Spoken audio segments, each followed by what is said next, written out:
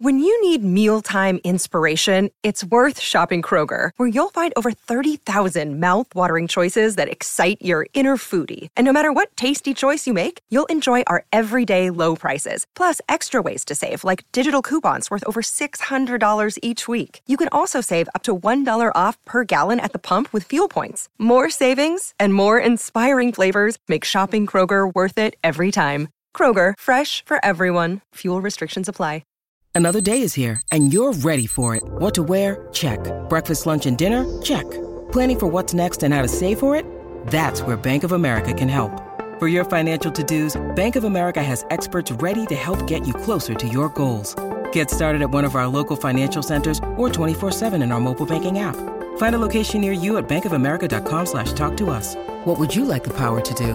Mobile banking requires downloading the app and is only available for select devices. Message and data rates may apply. Bank of America N.A., member FDIC. Hello, everybody. This is Marshall Poe. I'm the editor of the New Books Network. NBN listeners like to read books and buy them. So we thought we'd tell you that right now, our friends at Princeton University Press are having a remarkable site-wide sale. You can get 50% off books, including ebooks and audiobooks, with the code 50, F-I-F-T-Y, at checkout until May 31. You can save some real money on Princeton University Press books. I encourage you to go there and check it out. Welcome to the New Books Network. Hello, everybody, and welcome back to Scholarly Communication, the podcast about how knowledge gets known. I'm Avi Stamen, co-host of the Scholarly Communication podcast. When I'm not podcasting, I dedicate my time to my lovely family, riding my bike out in the mountains, and running my company, Academic Language Experts. Academic Language Experts, or ALE for short, is an author services company dedicated to helping scholars elevate their manuscripts prior to publication, as well as reviewing grant proposals to receive competitive research funding. Today, I'm delighted to be joined by Eric Schwartz, editorial director at Columbia University Press.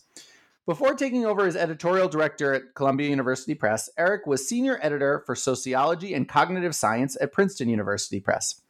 During that time, he established a new list in cognitive science and revitalized the sociology list, turning it into one of the top lists in the field.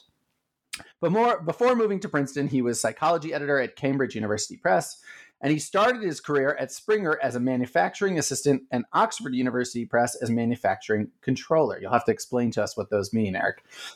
He became production controller at Cambridge and moved into editorial department in 2006. Along the way, he somehow managed to finish his PhD in political science from the New School for Social Research. His BA in international relations is from the University of Delaware, and Eric has been active with the Association of American University Presses and is a past president of the Bookbinders Guild of New York. Eric, thank you very much for joining me today. It is lovely to have you on. Great. Thank you so much for having me, Avi. I appreciate it.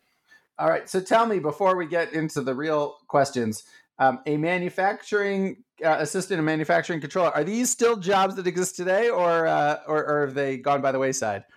Yeah. So this is basically like the part of production where you send the files to the printer.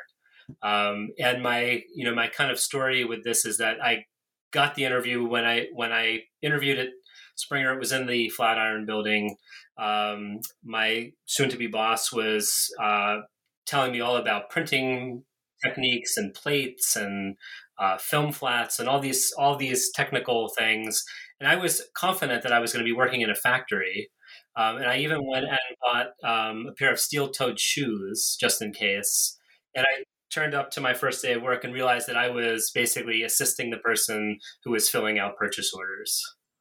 Got it. So I bet was that were you relieved or disappointed when you found that out? A little bit of relief and a little disappointment. Got it. Understood. Big machines are fun for young people.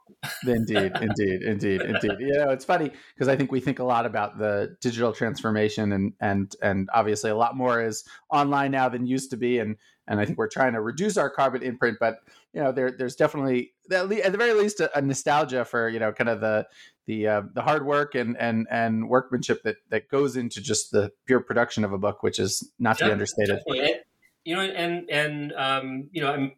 Book publishing is such a black box for most people, even people who are just starting out in the business, that we really do associate just the physical book itself with publishing. Publishing is producing these physical things, but the vast majority of what goes into publishing is all the stuff that goes on behind the scenes, and that's what actually costs the most amount of money. Actually, in book publishing, about more than 60% of the costs of publishing books is actually all the things prior to the paper printing and binding. Interesting. Yeah, I think that would probably surprise a lot of people. I think if you would do a poll, I would definitely have answered that, the majority of the cost is the actual paper and ink and, and physical, and maybe the shipping, but it sounds like that's not necessarily the case. Not at all. Yeah. Got it. So tell me, was it at that moment that you were standing on the non-factory factory floor, help overseeing the purchase order? Was that the moment you fell in love with academic publishing, or was there something a bit more romantic that happened? Yeah, no, it was really through that. I mean, the Springer at the time was a German-owned by the in Heidelberg, Germany, publisher of science, technical, and medical books. It was not fields that I really had any connection with whatsoever. And I really came to understand just the value of this kind of level of technical need and technical knowledge. There were math books that the press would publish where the marketing for those books was basically for the marketing department to call the people that they knew who understood that level of math to tell them that the book was available. So it was a really, really kind of specialized area. So I got excited by knowing that. And then, are there kinds of works that I could get involved with that are maybe on a kind of less esoteric level and help to get work of scholarship that's within the academy out to a broader audience? And I think the kind of career path I've taken has in some ways, going from Springer to Oxford to Cambridge, and going from production to the editorial department has kind of moved me, closer and closer to the capacity to be able to do that. Got it. And was what was that work or experience that you had in, the STEM fields? Was that by choice, or is that just kind of a first job and you would take what you can get? And I'm curious, looking back, now that you have come full circle, probably to working more on, on the humanities side, do you think that gives you maybe a perspective that you wouldn't have otherwise? Yeah, so it definitely was a kind of, first job happenstance kind of thing. This was in the days where the New York Times want ads were the best way to find a job in New York. So I basically just applied to, every New York Times want ad that seemed interesting. And Springer was where I wound up getting the interview, and it all kind of went from there. I had a colleague who then moved from Springer to Oxford.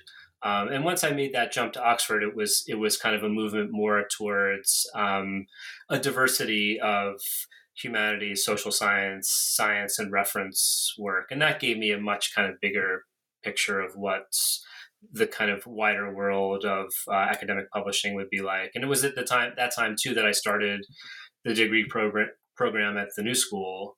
And it was just kind of an ideal way to do those two things kind of at the same time. Oxford's offices are just up in the 30s. The New School is down in 14th Street, and I could take classes right after work.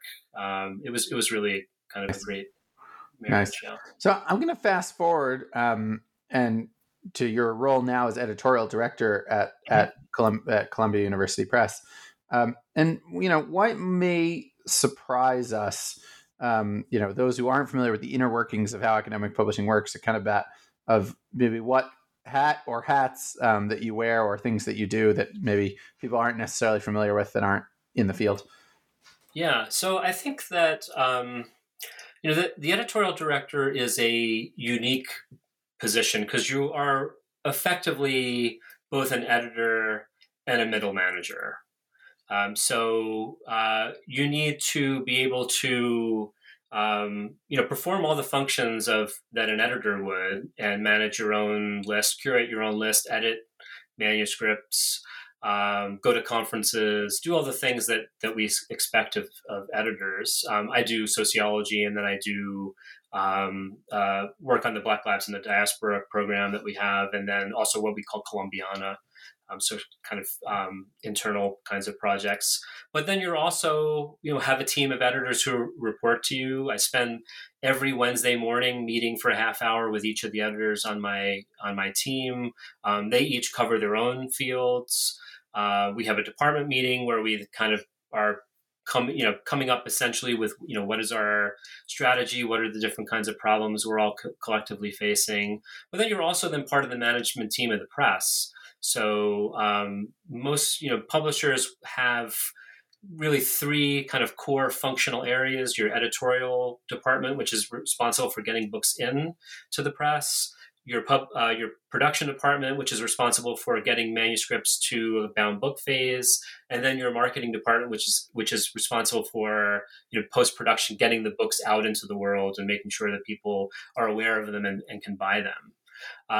And so you're also negotiating constantly as one of the key components of that triad to make sure that the press is functioning well, and that you are placing your resources in the best place possible for the greater good of the publisher. So in short, it sounds like some long work days. That's what I get from all this. Definitely. And the hardest part, and we have with AUP, we've kind of put together editorial director, editorial in chief, quarterly Zoom call. And the biggest, the motivating factor for putting that call together was this idea that how do you balance those three things? Because I think you can very easily, you have a lot of freedom in publishing, and it is very easy for an editorial director to kind of bury themselves in one of those three areas or neglect one of the three areas. And you really have to kind of find the balance. Yeah, that makes sense.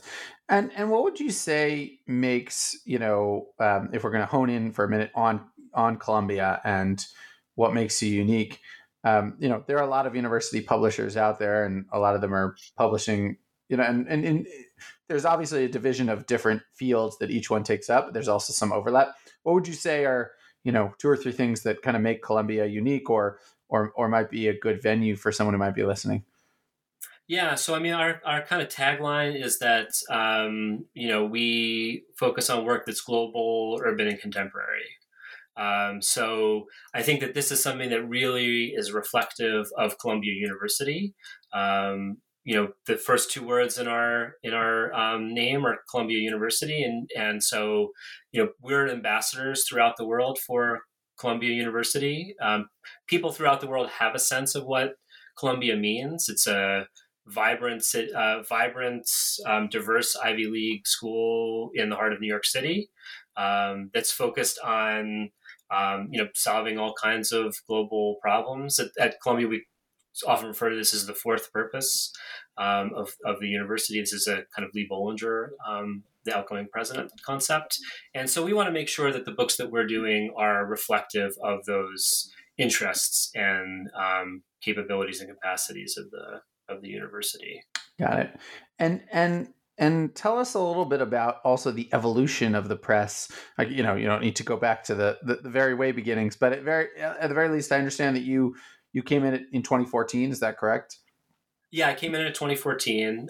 It was when Jennifer Crew had first started as the editorial director. So I replaced Jennifer in that role when she was elevated to director. Jennifer's been at the press for, I think, 37 years.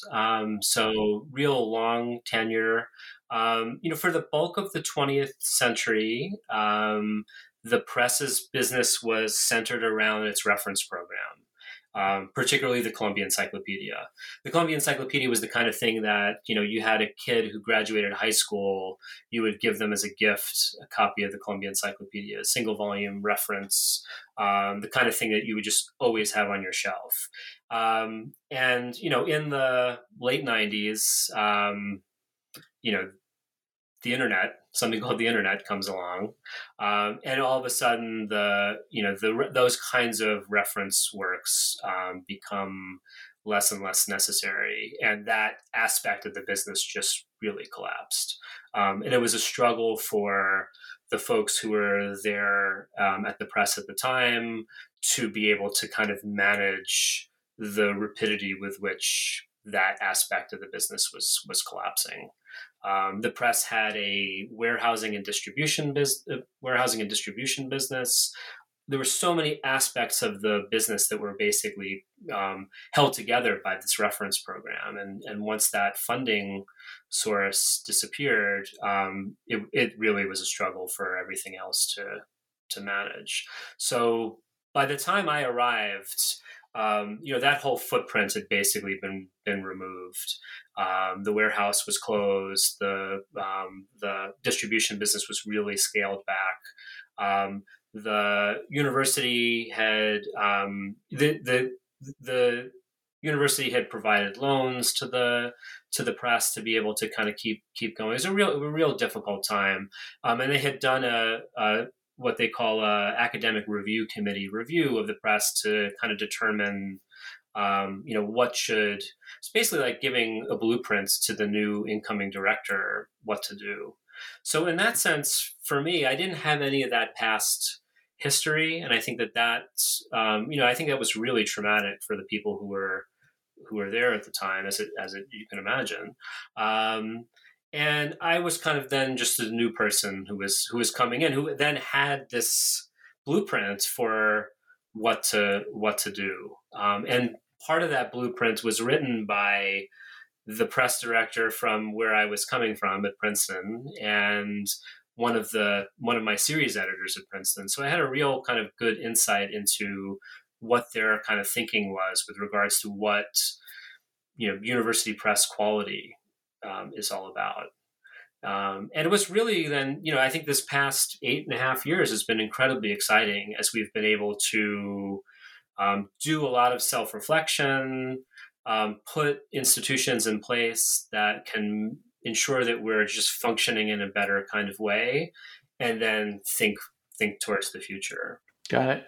Yeah, that's really, it's I think we sort of, I would have assumed that, it's kind of like, well, you're attached to the university, so it sort of is tax funded, or it's kind of like can run on its own, but it really humanizes it when you talk about the actual challenges and struggle. And I imagine that was probably very difficult years that had to be worked through. So to build up sounds like almost from scratch is quite admirable in that sense. Yeah, there are several university presses that are independent 501(c) kind of tax designation. Most university presses are units of the university. In the case of University of Chicago Press, they're actually a department of the university. And during this past, this time, as we made the transition from being an independent 501(c) to actually then becoming a formal unit of the university that reports to the provost's office. And that's provided us with a lot of security in terms of it's better for the staff. We don't have to renegotiate our health insurance on a yearly basis. Simple, kind of straightforward things like that. But it also just kind of cash flow and having that more kind of direct connection to the university makes it easier for us to make the case, especially to our local faculty, for why they want to collaborate with us, because we're all part of the same family. But it's a good indication too of just like how reliant university presses are on some other funding source, whether it is a university budget line. So we have a budget line through Columbia University. There are other presses that have large endowments, and that's really what helps to pay the bills. When I was at Princeton, that was Princeton really is very reliant on their endowment, which they've done a fantastic job of building up over the years through successful publication. And then there are other publishers that have journals and distribution businesses that kind of help to cover the costs of scholarly book publishing, which just is not is a break-even business at best. So maybe you can talk to that a little bit. What is it about the books that makes it, whatever you want to call it? I don't know if it's a loss leader. That's maybe too businessy of a term, but obviously, I think we can all agree on the importance of the books, but they don't seem to be able to. There doesn't seem to be a model in place as of yet to be able to really, make it a profitable business. What is it about books that makes them different than journals in that context? Is there just less interest? Less libraries are buying them, less individuals. What's the issue there that lies at the heart of this? Yeah, so I mean, every book is in essence some way a reinvention of the thing itself. So when you have a journal, you have institutions that will make commitments on a yearly basis to pay for those journals. And then you're trying to grow more and more subscribers, and you can raise that subscription price per year. We have a relatively capped sense. I mean, there's a relative sense of what one would be willing to pay for a book.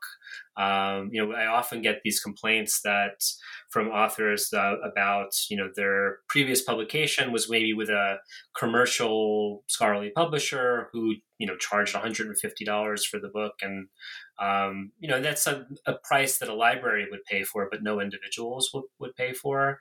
So I think the challenge that we have is that we have we have a price ceiling.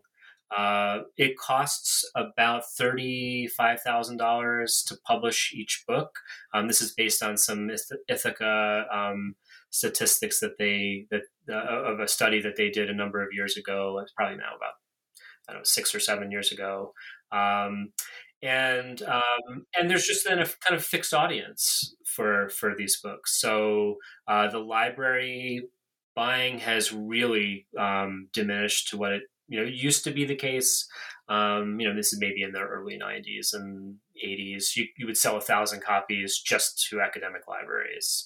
And, that's now in the 200, probably 150 range. I mean, much lower. There are library consortia that will, buy one copy for 3 libraries. There are a lot of academic libraries are patron driven. So if somebody requests the book, the library will buy it. There are loads and loads of university press books that are sitting in academic libraries that have never been touched. And those are certainly good for us as a publisher that help to pay for the books, but it's not good for libraries to be buying material that nobody's using.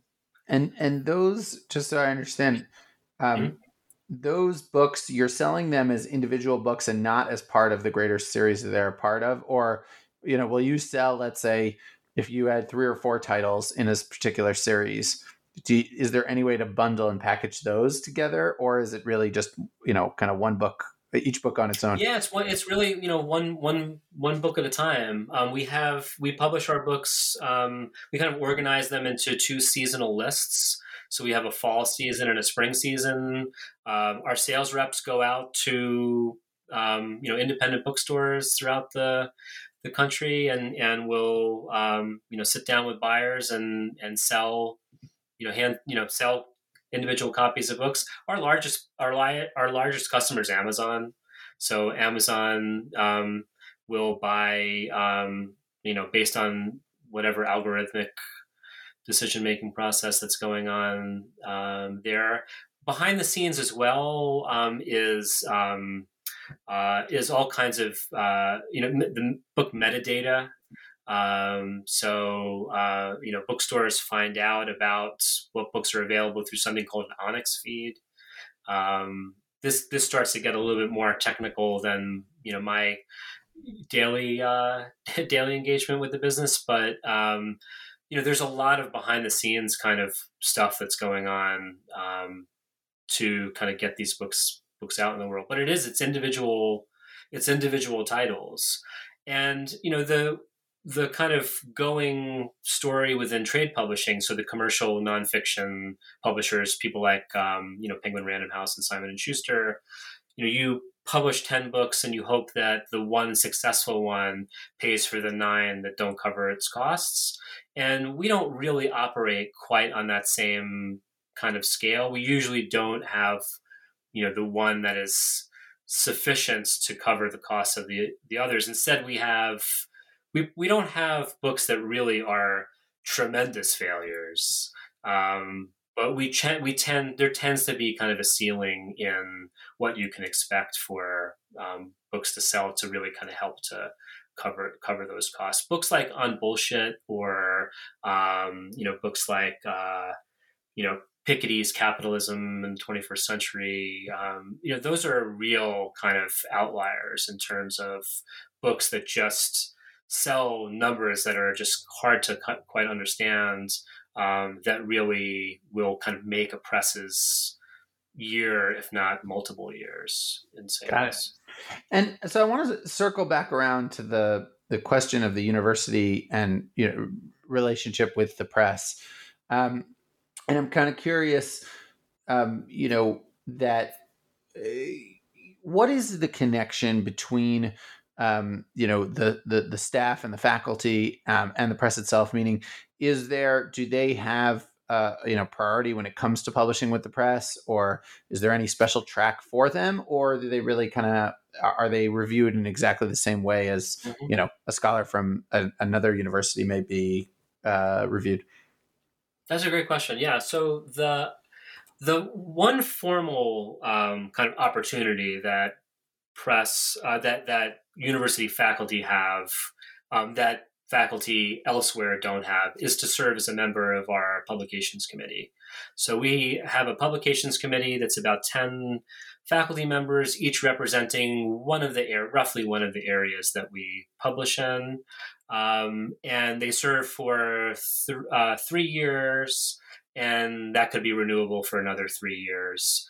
And they help us. Their role is to approve any project that we want to publish. So anytime we want to publish a book, we have to get it peer reviewed. We send proposal manuscript out for 2 reviews. We get an author response.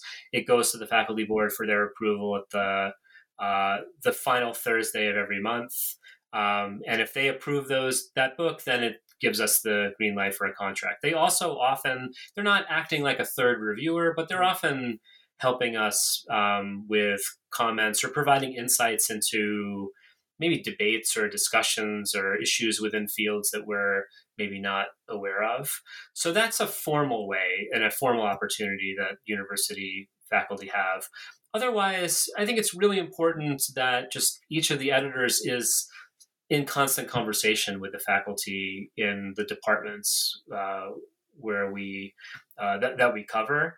But university faculty don't really get any true special treatment, though. I mean, we want to publish our local faculty, so it's I would say it's in that sense it's informal. I mean, I think they don't have a easier time of it than anybody else, but I would like to see us publish the best scholarship that's being done at Columbia University, and as well by people who are what we call affiliates of Columbia University. So people who got their PhD at Columbia, who are not tenured faculty members, but are maybe postdocs, or they're professors of practice in the business school, because the work that they're doing represents the best of Columbia, and therefore we should be putting that out into the world, and not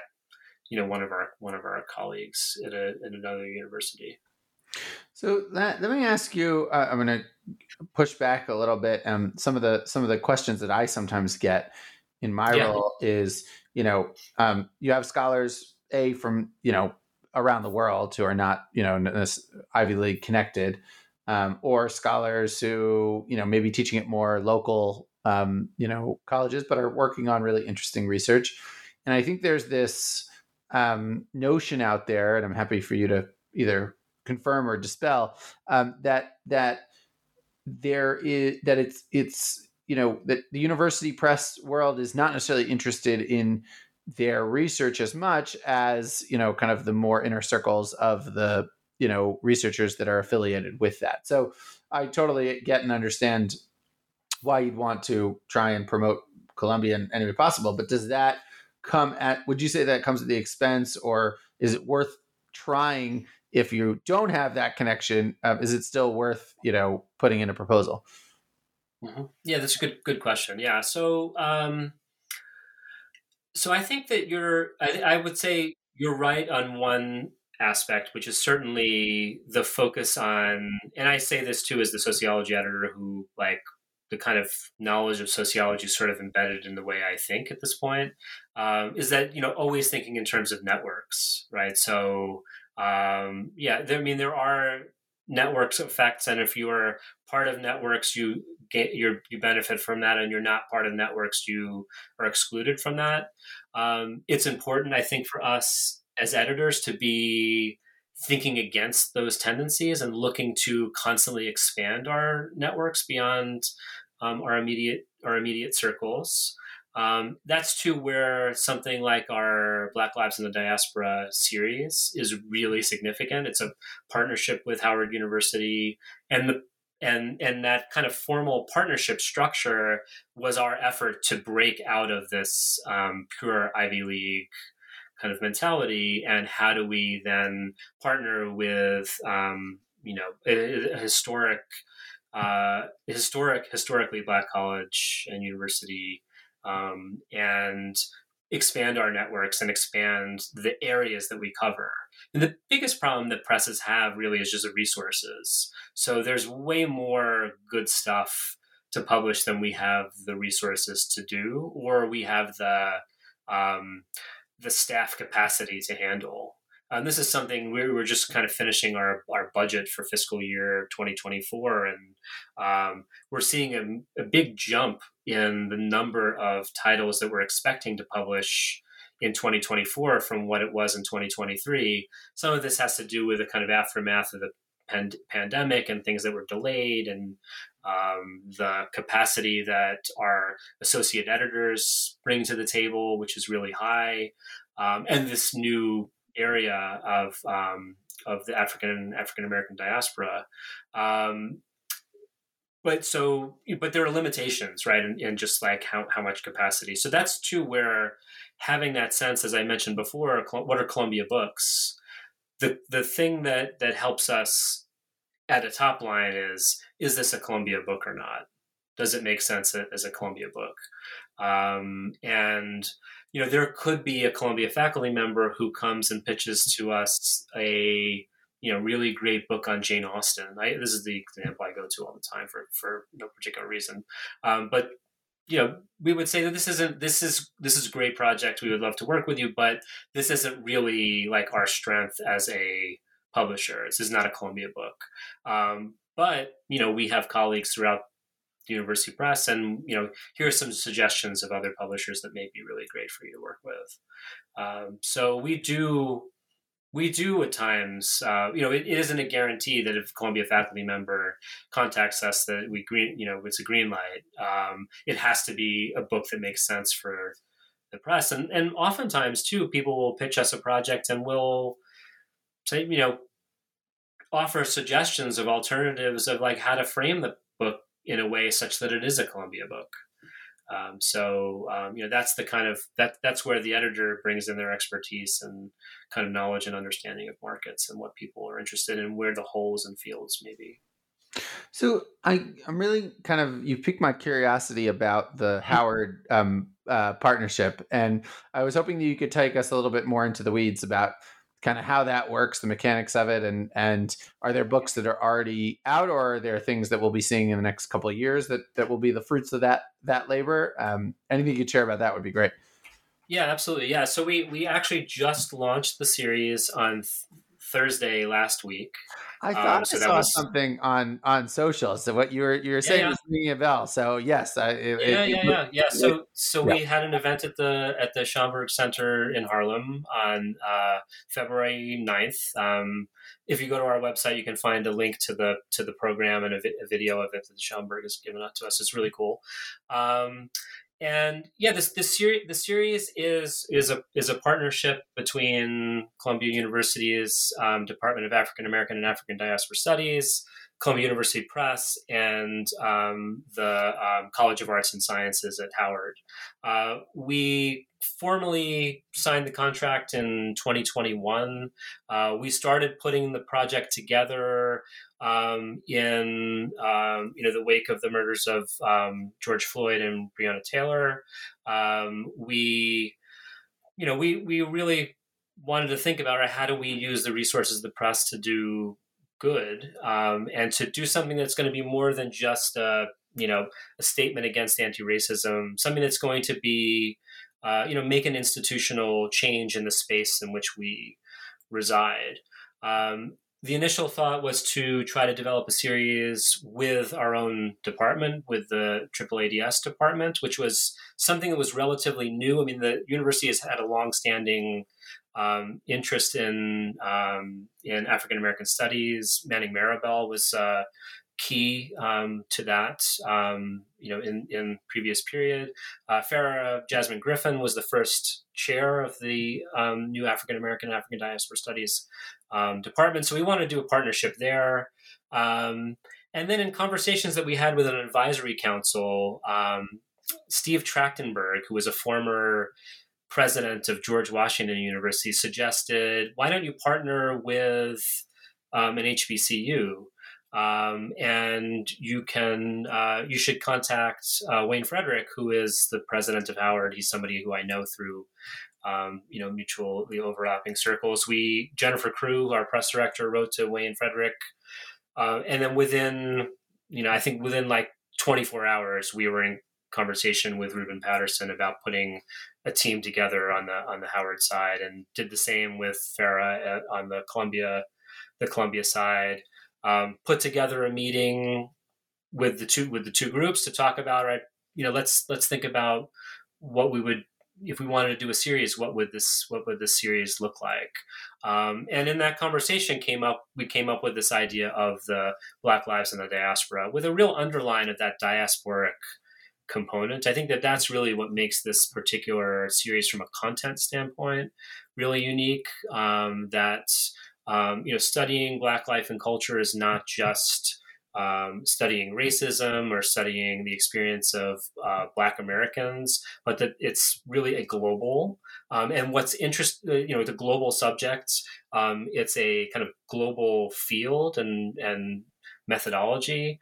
And what is really, I think, is interesting is in the particularities, the particular experiences that Black people have in different places, both similarities and differences, and part of what the series tries to do is tease that out across a variety of then different disciplines. So in history, in sociology, in political science, and literature, music.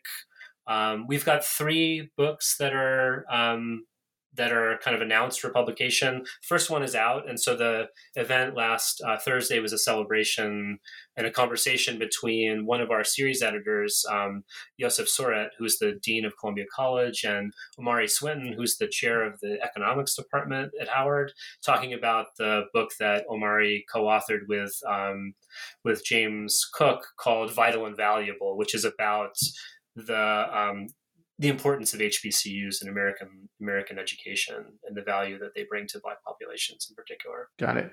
And I know that in addition to what you're talking about, you also have ideas for thinking about how to get Howard students involved in publishing work as well, if I'm not mistaken, which I think is also really kind of a breath of fresh air, because I think that the same way we had, issues with probably equal representation, or fair representation, or making sure that alternative voices or are heard and get out to the public, I think we suffer from the same ills in the publishing industry as well, in terms of kind of who's involved and what the kind of what most of us what most of our backgrounds are. So maybe you can tell me a little bit more about this fellowship idea, concept, where it's at now, and what your plans are for it. Yeah, definitely. So the kind of larger project. So the series is basically one of three pieces of this larger project. So the second project is to actually hire an editor who will be our Black Studies editor plus one other kind of area. The ideal candidate for that job would be somebody who comes either with a PhD from Howard, PhD from Columbia, PhD from another HBCU, but in African American studies or African diaspora studies, that really kind of brings the knowledge base and the disciplinary knowledge base to the curation of the list and the interaction and conversation with the series editors. I mean, I'm a fine person in the initial stage, but I am not the end goal here. And so that's one kind of component in that kind of hiring. So to get somebody who is a alternative career path academic into an editorial role. And that person would need an assistant, and that assistant can come from a similar kind of background. Then the third component is to develop a fellowship program, and the fellowship program would hire students from Howard, students from Columbia, and teach them publishing. And in the ideal scenario, this would then kind of lead into a partnership with the commercial trade publishers. So, something I would like to do in the future is talk to the HR department at Simon & Schuster, or somebody in the HR department at Penguin Random House. University Press Publishing is a very small piece of the wider publishing landscape, and most books are published by the Big Five, and the Big Five are all in walking distance from Columbia's offices in Lincoln Center. So can we work with those folks such that we do the training, and those trainees have a job waiting for them at one of the larger commercial publishers, such that we then develop this pipeline of Black candidates in publishing into the into the commercial publishing space. Got it. Eric, I've got a lot more to pick your brain about and to think about, but I'm conscious of time, and I appreciate the time you've given us. So far, it's been really, really enlightening, and I've learned a lot in the 40 minutes we've had together. What if an author? Well, let's do one thing at a time.